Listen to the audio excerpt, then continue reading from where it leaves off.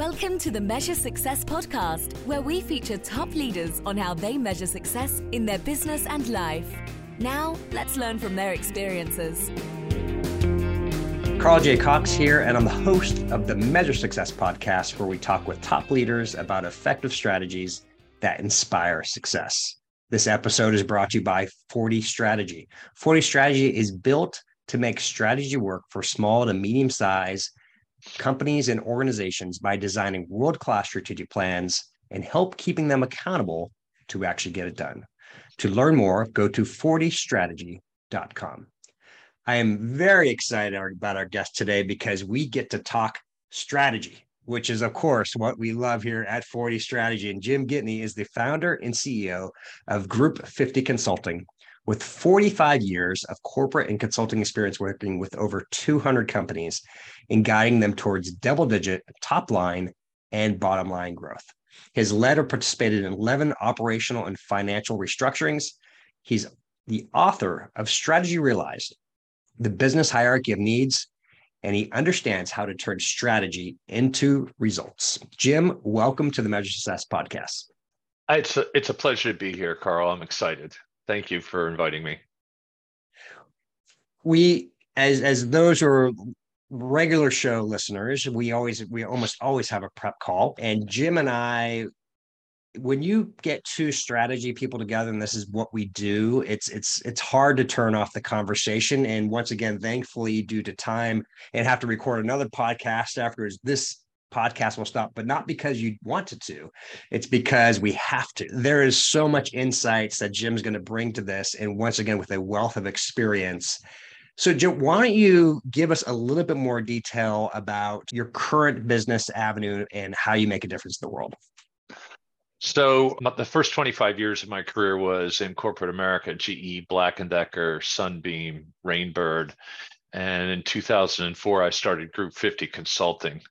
And primarily driven by the fact that I truly enjoy working with teams of people to help them realize things they never knew they were capable of, and to see the output of that, and to see the success and the celebration behind it. So Group 50 Consulting is focused on working with middle market manufacturing and distribution companies. And I wrote the book, Strategy Realized, the Business Hierarchy of Needs, and developed the Business Hierarchy of Needs in 2013, primarily because during my entire career, and even to this day, I see strategies not being fully implemented because of a lack of alignment and agreement throughout the organization on what the expected outcome looks like and how to get there. And so even when we do a value stream mapping project or something deep down in the bowels of the organization, we always ask, what's the company's most important goal? And what are their strategic objectives? Because we want to make sure that any recommendations that we make don't get in the way of them accomplishing those two things. So Jimmy hit on a really important thing to begin with there. And you talked about this concept of the one KPI, right? The one most important thing. You have, once again, tremendous amount of experience, have been a part of so many different implementations that have gone successful.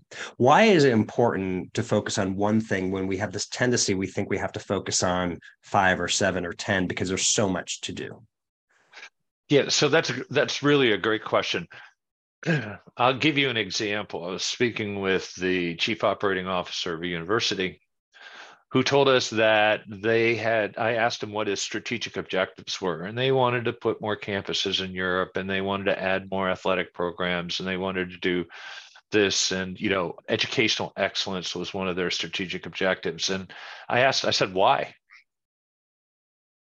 And he said, well, that's because that's what we've decided to do. I said, well, what are you really trying to do here? And he said, well, we want to be more attractive to students. Okay. So when you're more attractive to students, do you want to have more students? Do you want to have a better higher quality students? Do you want a different demographic? And he started thinking about that. And he said, well, no, we want to grow. Okay, great. So your most important goal is growth. And he says, yes. I said, grow from what to what? By when?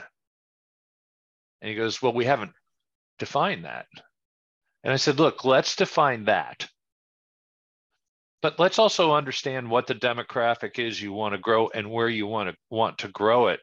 Then let's come back and reevaluate the 5-7 strategies that you have to find out whether that's really going to give you the growth you want in the market you want to grow in. So we have the business hierarchy of needs. We have also our strategic planning methodology, which is called Where to Play and How to Win. And what I just described to you was the conversation on where to play, target audience, demographic, geography, and then how to win is those 5 to 7 strategies. I sincerely appreciate that description, because I often think there is this goal, we want to get these 5 to 7 things done, but there's no clarity over whether that's going to have an impact in the outcome. So how do you get, you had a great question when you were talking with the educational institution about what to do. What is this concept? And I'll just say it's not uncommon for me to see a strategic plan where there is not metrics, so to speak. What I mean by that statement is they're just like what you said, is they're trying to accomplish things that they think is going to, we're going to go down this path because we think it's going to improve, it's going to make it a better place to work. And we're going to do this because we think it's going to speed up our operations, right? But they don't ask the big question, why are we doing it all in the first place? How do you help that going further on that discernment, right? Where people are stuck, they're like, well, we have to do these 3 things. We have to do these 4 things to get them down to the absolute one that they're fighting against because they want to keep on going back to 3, 4, 5. So we use an exercise called the 5 whys. And of course, there are books written on your why, right? I take it a little bit further. And if I ask, if a company or a group tells me the 3 or 4 or 5 things they need to do, I ask them why. And we ask why multiple times. And we always end up getting down to that one why, which then we put a metric behind it and we call it the most important goal. Then we go back and test everything that they've got planned to find out whether that's really going to get them to that goal or not. And what happens, the reason the most important goals is critical in my mind is it's the binder for everything you do.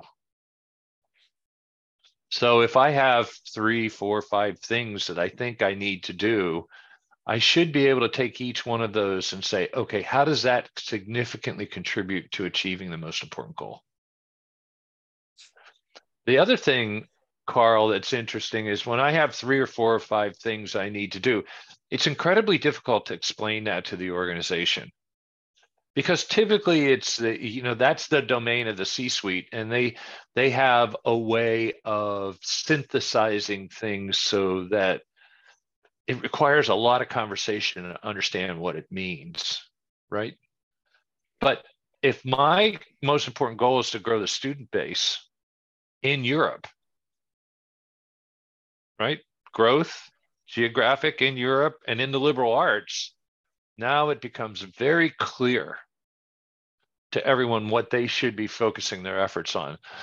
It's the same thing with increasing enterprise value, or doubling sales, or planning an exit.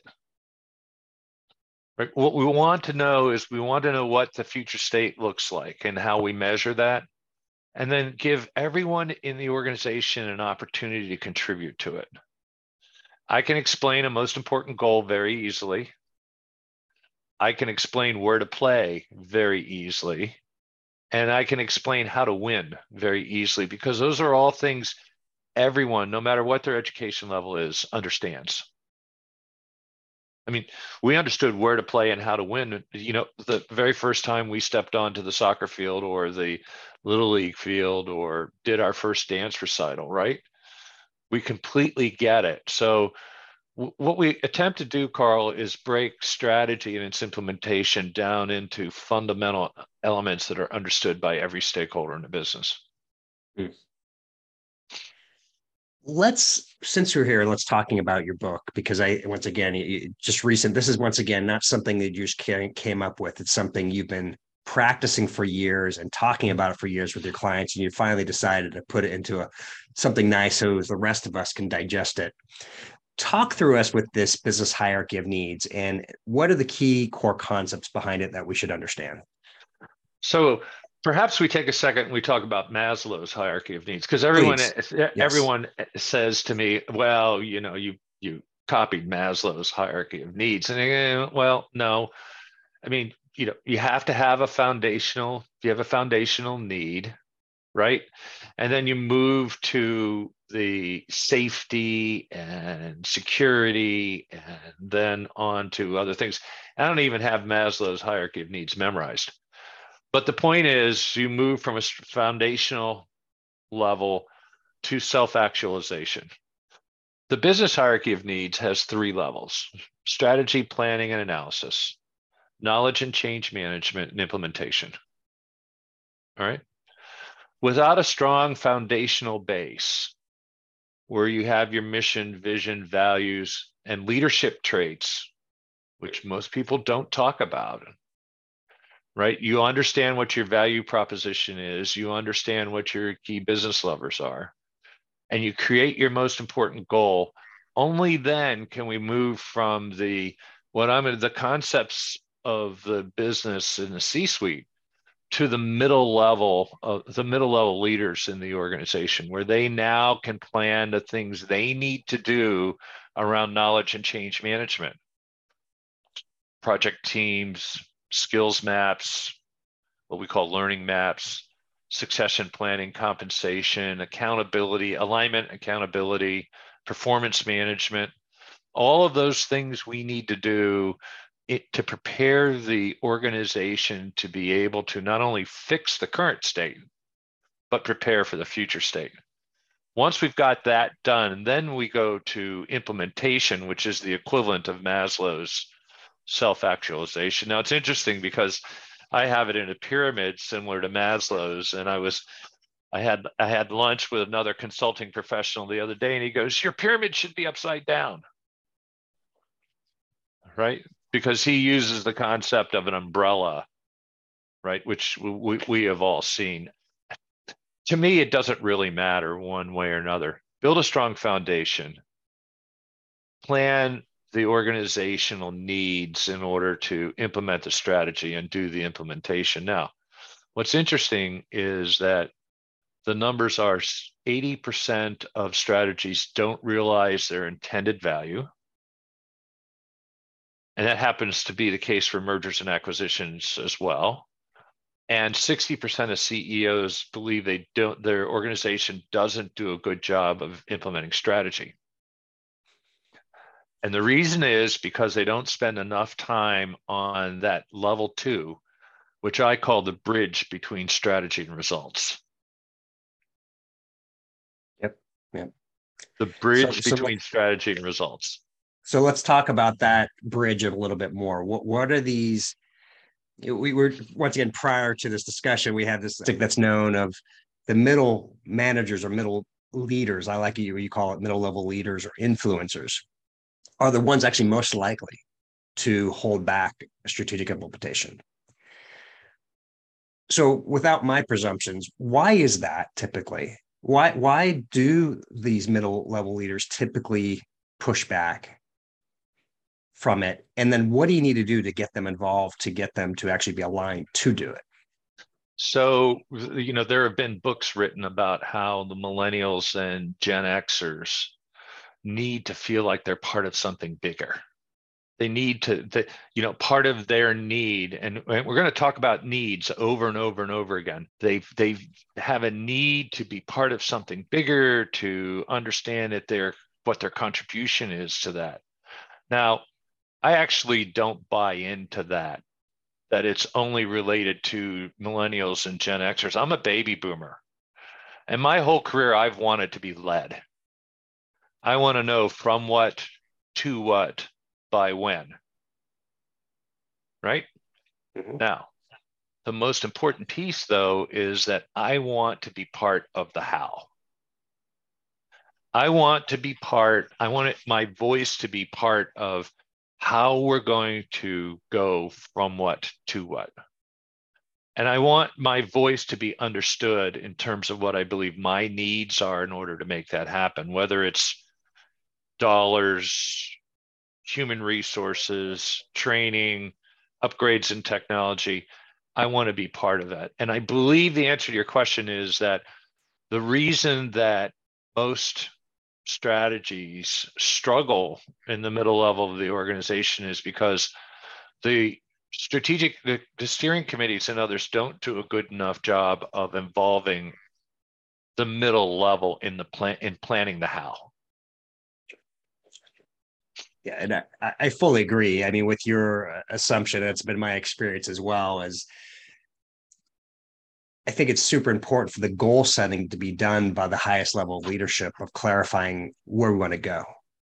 But the reality is, who's going to be doing it is going to be that middle level leaders. And if they are not a part of the solution and feeling like, because often, frankly, they are more aware of the details that are needed to be required. And if we don't look towards them, seeking best practices, seeking the best path, helping to understand the obstacles that their current organization has, we're going to be less likely to get there. And even worse, once again, we're not going to reach there at all. So you talked about something that I'm really curious about. Once again, I don't know how you mentioned it as a method to help get this team involved. And I just want to briefly, I know neither one of us are quote unquote compensation experts, but often what I'll see is somebody or a team or company has some sort of profit share incentive plan, something, right? And often, frankly, they're not very tied to anything other than somewhat level of success or feeling based, right? Mm-hmm. So, oh, great, we're gonna give out 5% quote unquote profit share to everybody, or we're gonna give out a Christmas bonus because we felt like you were working hard, type thing. All right. So now you have people, and perhaps you even have, maybe you've gone a step further, you even have management business objectives, right? Where a couple people are like, you do this thing and you're going to get some additional bonus on top of that. But how do you, when you have what I call we're just going to spread everybody across and compensate, and now we need to drive towards a new direction, a new key performance indicator that's really important to help drive the success of the organization. How do you consider what things can we do in compensation to go from what I call a general blase, no direct effect, to something that's going to actually be correlated with actually executing the strategy and getting it done? So that's really a great question that probably deserves a podcast just by itself. But let me speak generally. All right. When I view, and I talk about it at length inside the book, when I think of compensation, it's not just money. It's prestige, it's recognition, it's title, it's celebration, right? It's the feeling of accomplishment. Compensation is a part of it, obviously.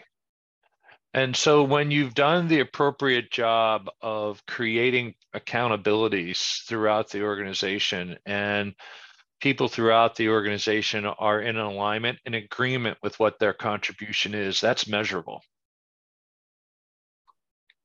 And I believe that all compensation should be based on accomplishing goals and objectives that you've signed up for. Right. And it might be something as simple as a gift card or a special night out with your wife or significant other or any number of things, right? It doesn't have to be specifically tied to we're going to distribute 5% of our profits. That might be the budget, but what we really need to do is take that number and parse it out into all of the various compensation activities we're going to do inside the organization. earlier on, we once again kind of our prep talk when we were talking about, okay, what are the big things we needed to go, and you talked about this concept of you need to have the big aha moment, right? You need to have, I'm assuming, this compelling concept behind things. And that is also missing, I think, a lot of times in strategic ideation, right? There is this, it gets so busy. But how do you know when you're doing something that's actually going to move the dial? Like you've actually figured it out and you've got this, I know now this is going to actually work. This is a true lever that's going to make a valuable difference to the outcome. Wow. When we have active participation of middle level leaders and what I call others, no disrespect to individual contributors and the accounts receivable clerk, associate, or someone in the finance department, or someone who's doing sales and operational planning. When I know that they can tell me what my most important goal is and what their contribution is to it, that's the magical aha moment. I mean, I go as far as saying inside the book that the most important goal should be at the startup screen of every corporate computer. Just to remind people on what we're doing. What happens, Carl, is that as it evolves, you get to a situation where people who have ideas on things that they want to do, if they can't show that it's going to move the needle toward the most important goal, they don't bring it to the table. You know, my favorite example of that is I was sitting in a meeting. We made countertop appliances, and the marketing and engineering team were really excited about a countertop ice cream maker. And they wanted $2.5 million to kick this project off. They'd already spent $250,000 or $300,000 in ideation, industrial design, those kinds of things. And I'm listening to this presentation, and I'm not saying anything. And the CEO goes, "Okay, what's on your mind? Because you're quiet, and that's not me, right?" And I said, "Well, you know, we really, our value proposition is we really know how to make things hot. We make toaster ovens, we make curling irons, hair dryers, coffee makers, those kinds of things. But what do we know about making things cold?" And we got into a conversation about how we would have to change our engineering teams, get new skills, new technologies, change manufacturing in our supply chain. And that was the big aha moment. And the project didn't move forward. Now, I was persona non grata for a long time from a lot of the folks in the organization because of that outcome. But the reality is, if you've got everyone focused on the most important goal and they know what their contribution is to it, no matter how big or how small, then that's the aha moment that you know that you're actually going to be able to make this happen. Okay, so I want to talk about that persona non grata thing because I think we sometimes underestimate this, or I sometimes think this is exactly why a CEO brings in somebody like me and you into organization, is because they intuitively know that a strategic initiative is not aligned, nor is it an adjacent pond, if you may, to an opportunity that they have to win, in the market. But for whatever reason, groupthink has taken place and it's well entrenched. And there are people who have, as you said, spent already a couple $100,000 on investing and believe that this is our opportunity to make it to the next level. But you help them with this aha moment that this is not really correlated at all. So I'm curious from that perspective, so because I'm talking about this, do you find yourself get put into those situations often where you're if you may, for lack of a better term, the voice of reason when ego, what I'd say, is taking place in an internal situation? Help me with your experiences that you've had from that perspective. Well, a lot of senior leaders a lot of senior leadership teams, all these senior leadership teams are made up of very intelligent and very focused individuals. That's how they got there. Right. And their voices are fighting in the wind, against the wind, on what their own particular views of what the future state of the business looks like. And often, and the reason we get brought in is when those voices continue to fight in the wind. Right? And that's the reason why we chose the most important goal. And we do the foundational work. What's your value proposition? What are the business levers that you're going to take advantage of? What's your most important goal? When you have those three things set in place, then the voices in the wind can only fight toward those three things, can only be focused on those three things. And it very, very quickly brings everyone into a more synchronized conversation.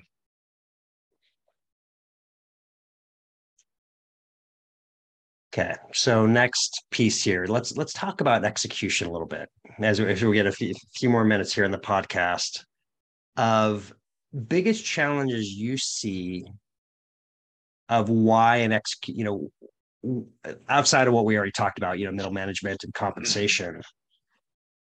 What are the things that hold back the biggest struggles, and if you may, things you've been surprised about that has really held back an implementation from being successful? So there are multiple things, but it's primarily a result of not having clearly defined objectives, measurable objectives for the major initiatives. All right. The other piece is that most companies don't do a really, really good job of leveraging their technology backbone. I go as far as saying in the book that companies should be organized around their technology backbone, not their technology organized around their functional structure. Because if you sit and think about it, there's nothing that we do today, just like this podcast and all of the things that are going to happen, we've adopted the way we're working and communicating based on technology. And that's a mindset change inside of organizations that oftentimes gets in the way of implementation, successful implementation. But alignment and accountability are the two big things. So when we work with clients on implementation, we take the pain to make sure that we've got properly designed and chartered projects with a sponsor, clearly defined objectives, the from what to what by when. Yeah, right. And then a cross-functional team of people, because business is done horizontally, not vertically. A cross-functional team that has agreed to being accountable to the successful implementation of that project. And that makes all the difference in the world. So, Jim, you said something I think is really important. It's been, once again, my experience as well. We work with high-achieving, very smart, successful in every measure, if you may. Typically, that's why they're there. That's why we're working with them, right? But I'll see sometimes a strategic objective written out and it has 17 ideas and it's a paragraph, right? But you talked about the importance of simplicity of this is what we're going to do and this is where we're going to go to, and this is the time period of how we're going to get towards it. I sometimes get I was going to use a different term here, very clear, like this has to be like one idea concept. When you are going through and you're editing what I'd call these objectives and they're written and they're not clear, how do you help that discernment to get it down to the most basic fundamental so people know how to act based on that objective, what's defined? So we use concept waterfall, cascading objectives. Start with the major objective of the project. And it's project management 101. Identify the activities that need to be done in order to make that happen. Make sure that there's someone who clearly owns it and is going to lead it and manage it, make sure that we give that individual the resources and the authority to be able to influence perhaps resources from a peer organization or from another functional department. And so that is classic project management stuff.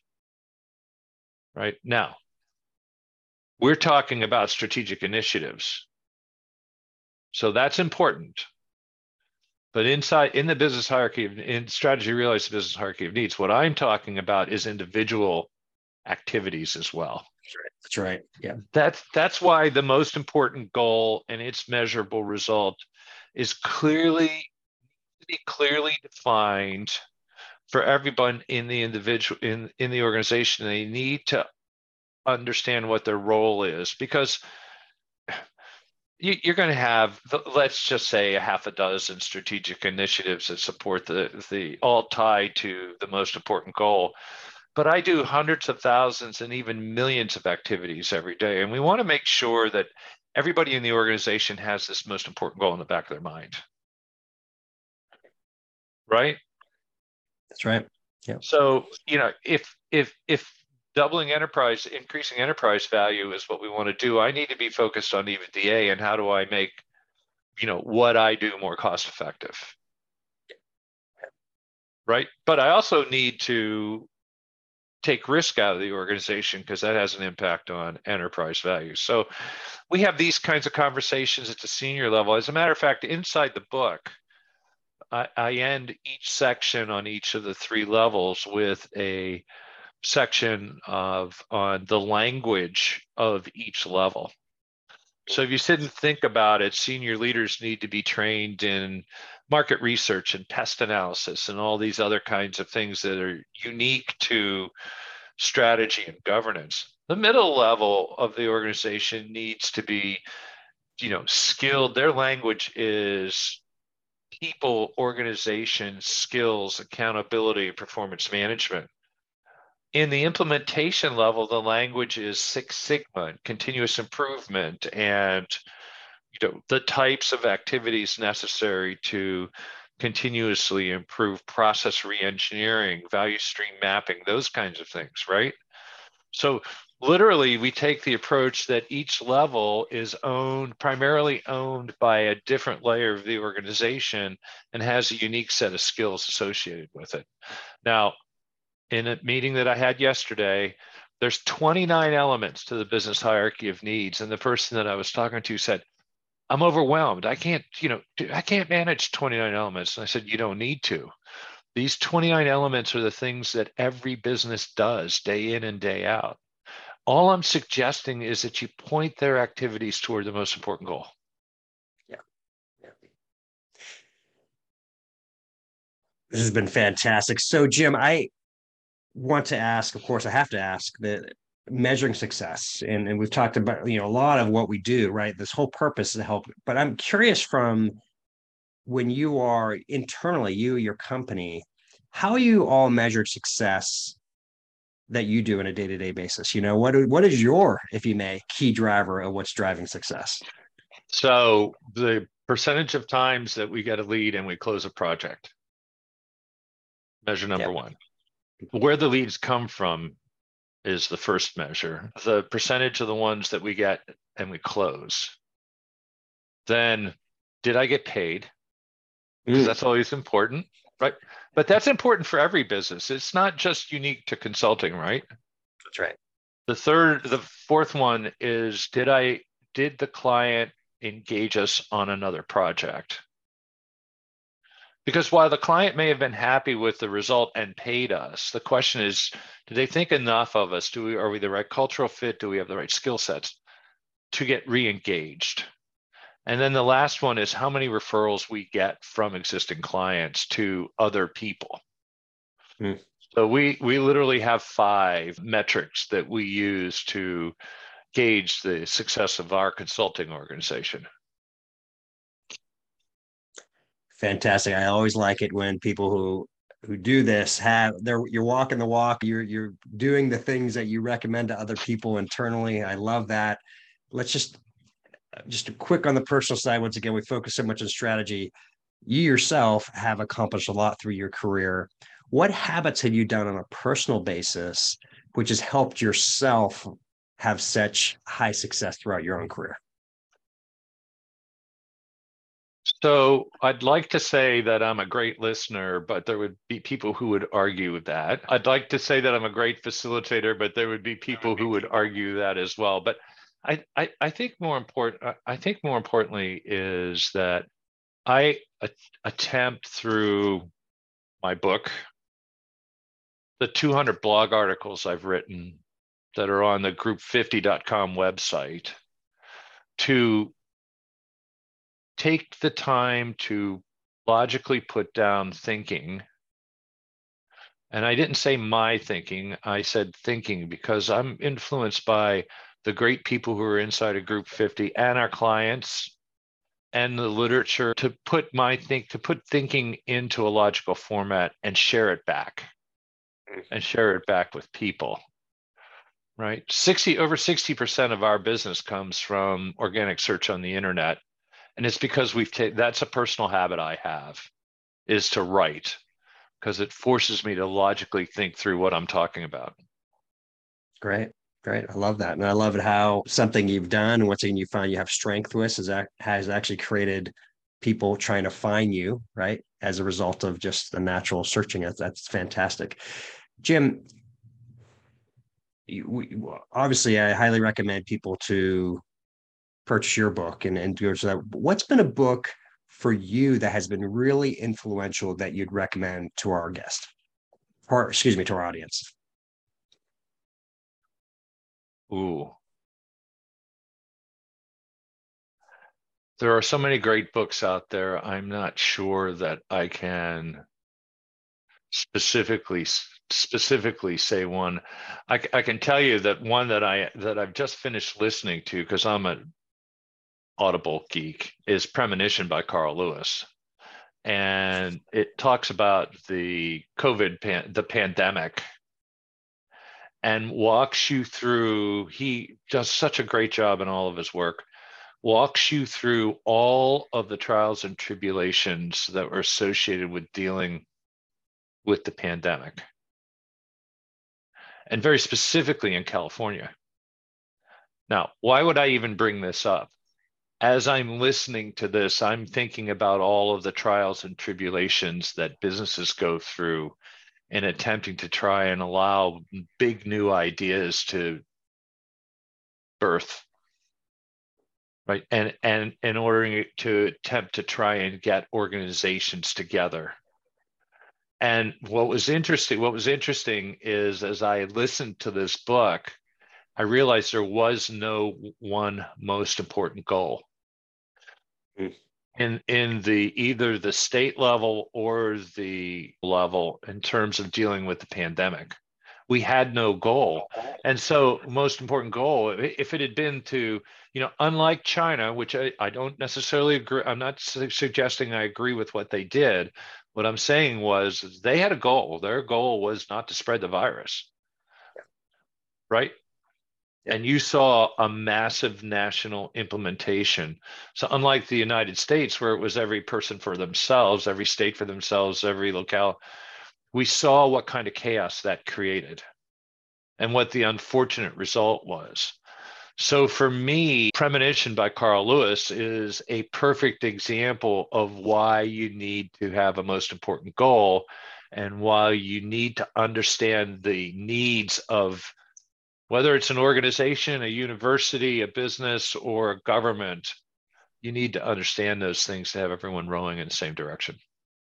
That's right. That's right. It's fantastic. I think great recommendation. And thank you for the applying it right to these concepts of, here is something that's well, we all experienced, right? And then how, though, we can apply those, right? I think that's always the most interesting things of reading so much, is how can we apply these different concepts on a consistent basis to what we're doing, right? How does it drive towards us? Jim, how can people learn more about you and get connected with you? So just type in Jim Gitney on LinkedIn. Obviously, I'm more than happy to connect that way. The website for my company is www.group50.com.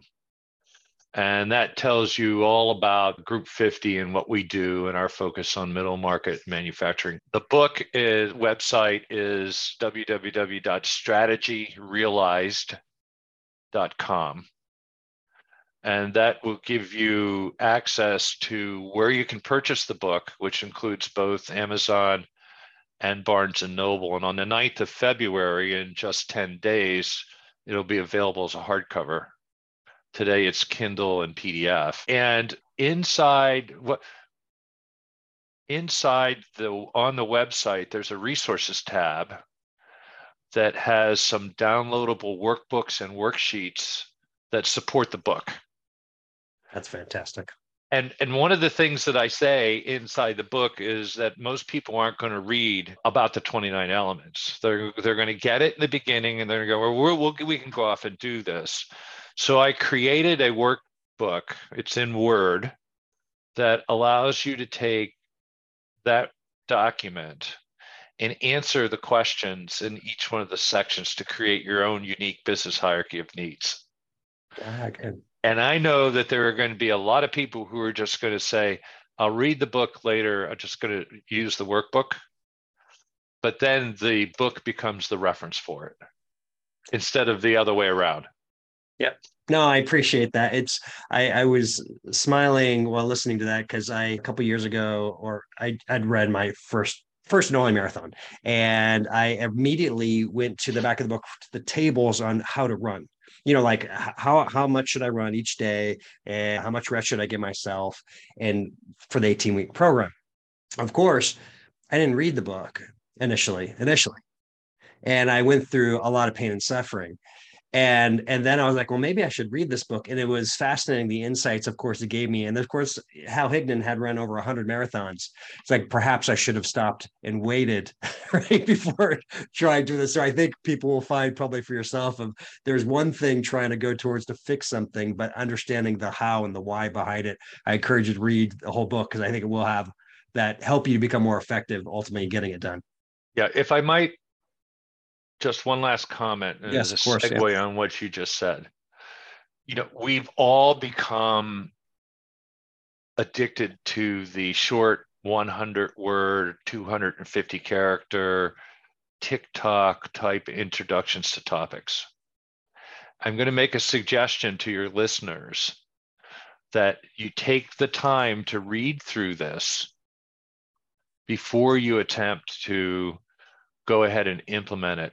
Now, this is a 4-hour read, all right? And it will cause you to think about it differently. Now, I've had feedback that says, no one's going to read this. This is too much detail, the 29 elements, it's overwhelming and everything. Okay, perfect. But that's a classic example of why we as leadership and others don't fully appreciate a concept or don't fully appreciate an approach, because we don't take the time up front to understand it. And of course, your example about the marathon is perfect as well. Yep. And it was a lot of unnecessary soreness I put my through as a result of that. So Jim, thank you so much. It's been a pleasure having you as a guest on the Measure Success podcast. You're quite welcome, and the pleasure is all mine.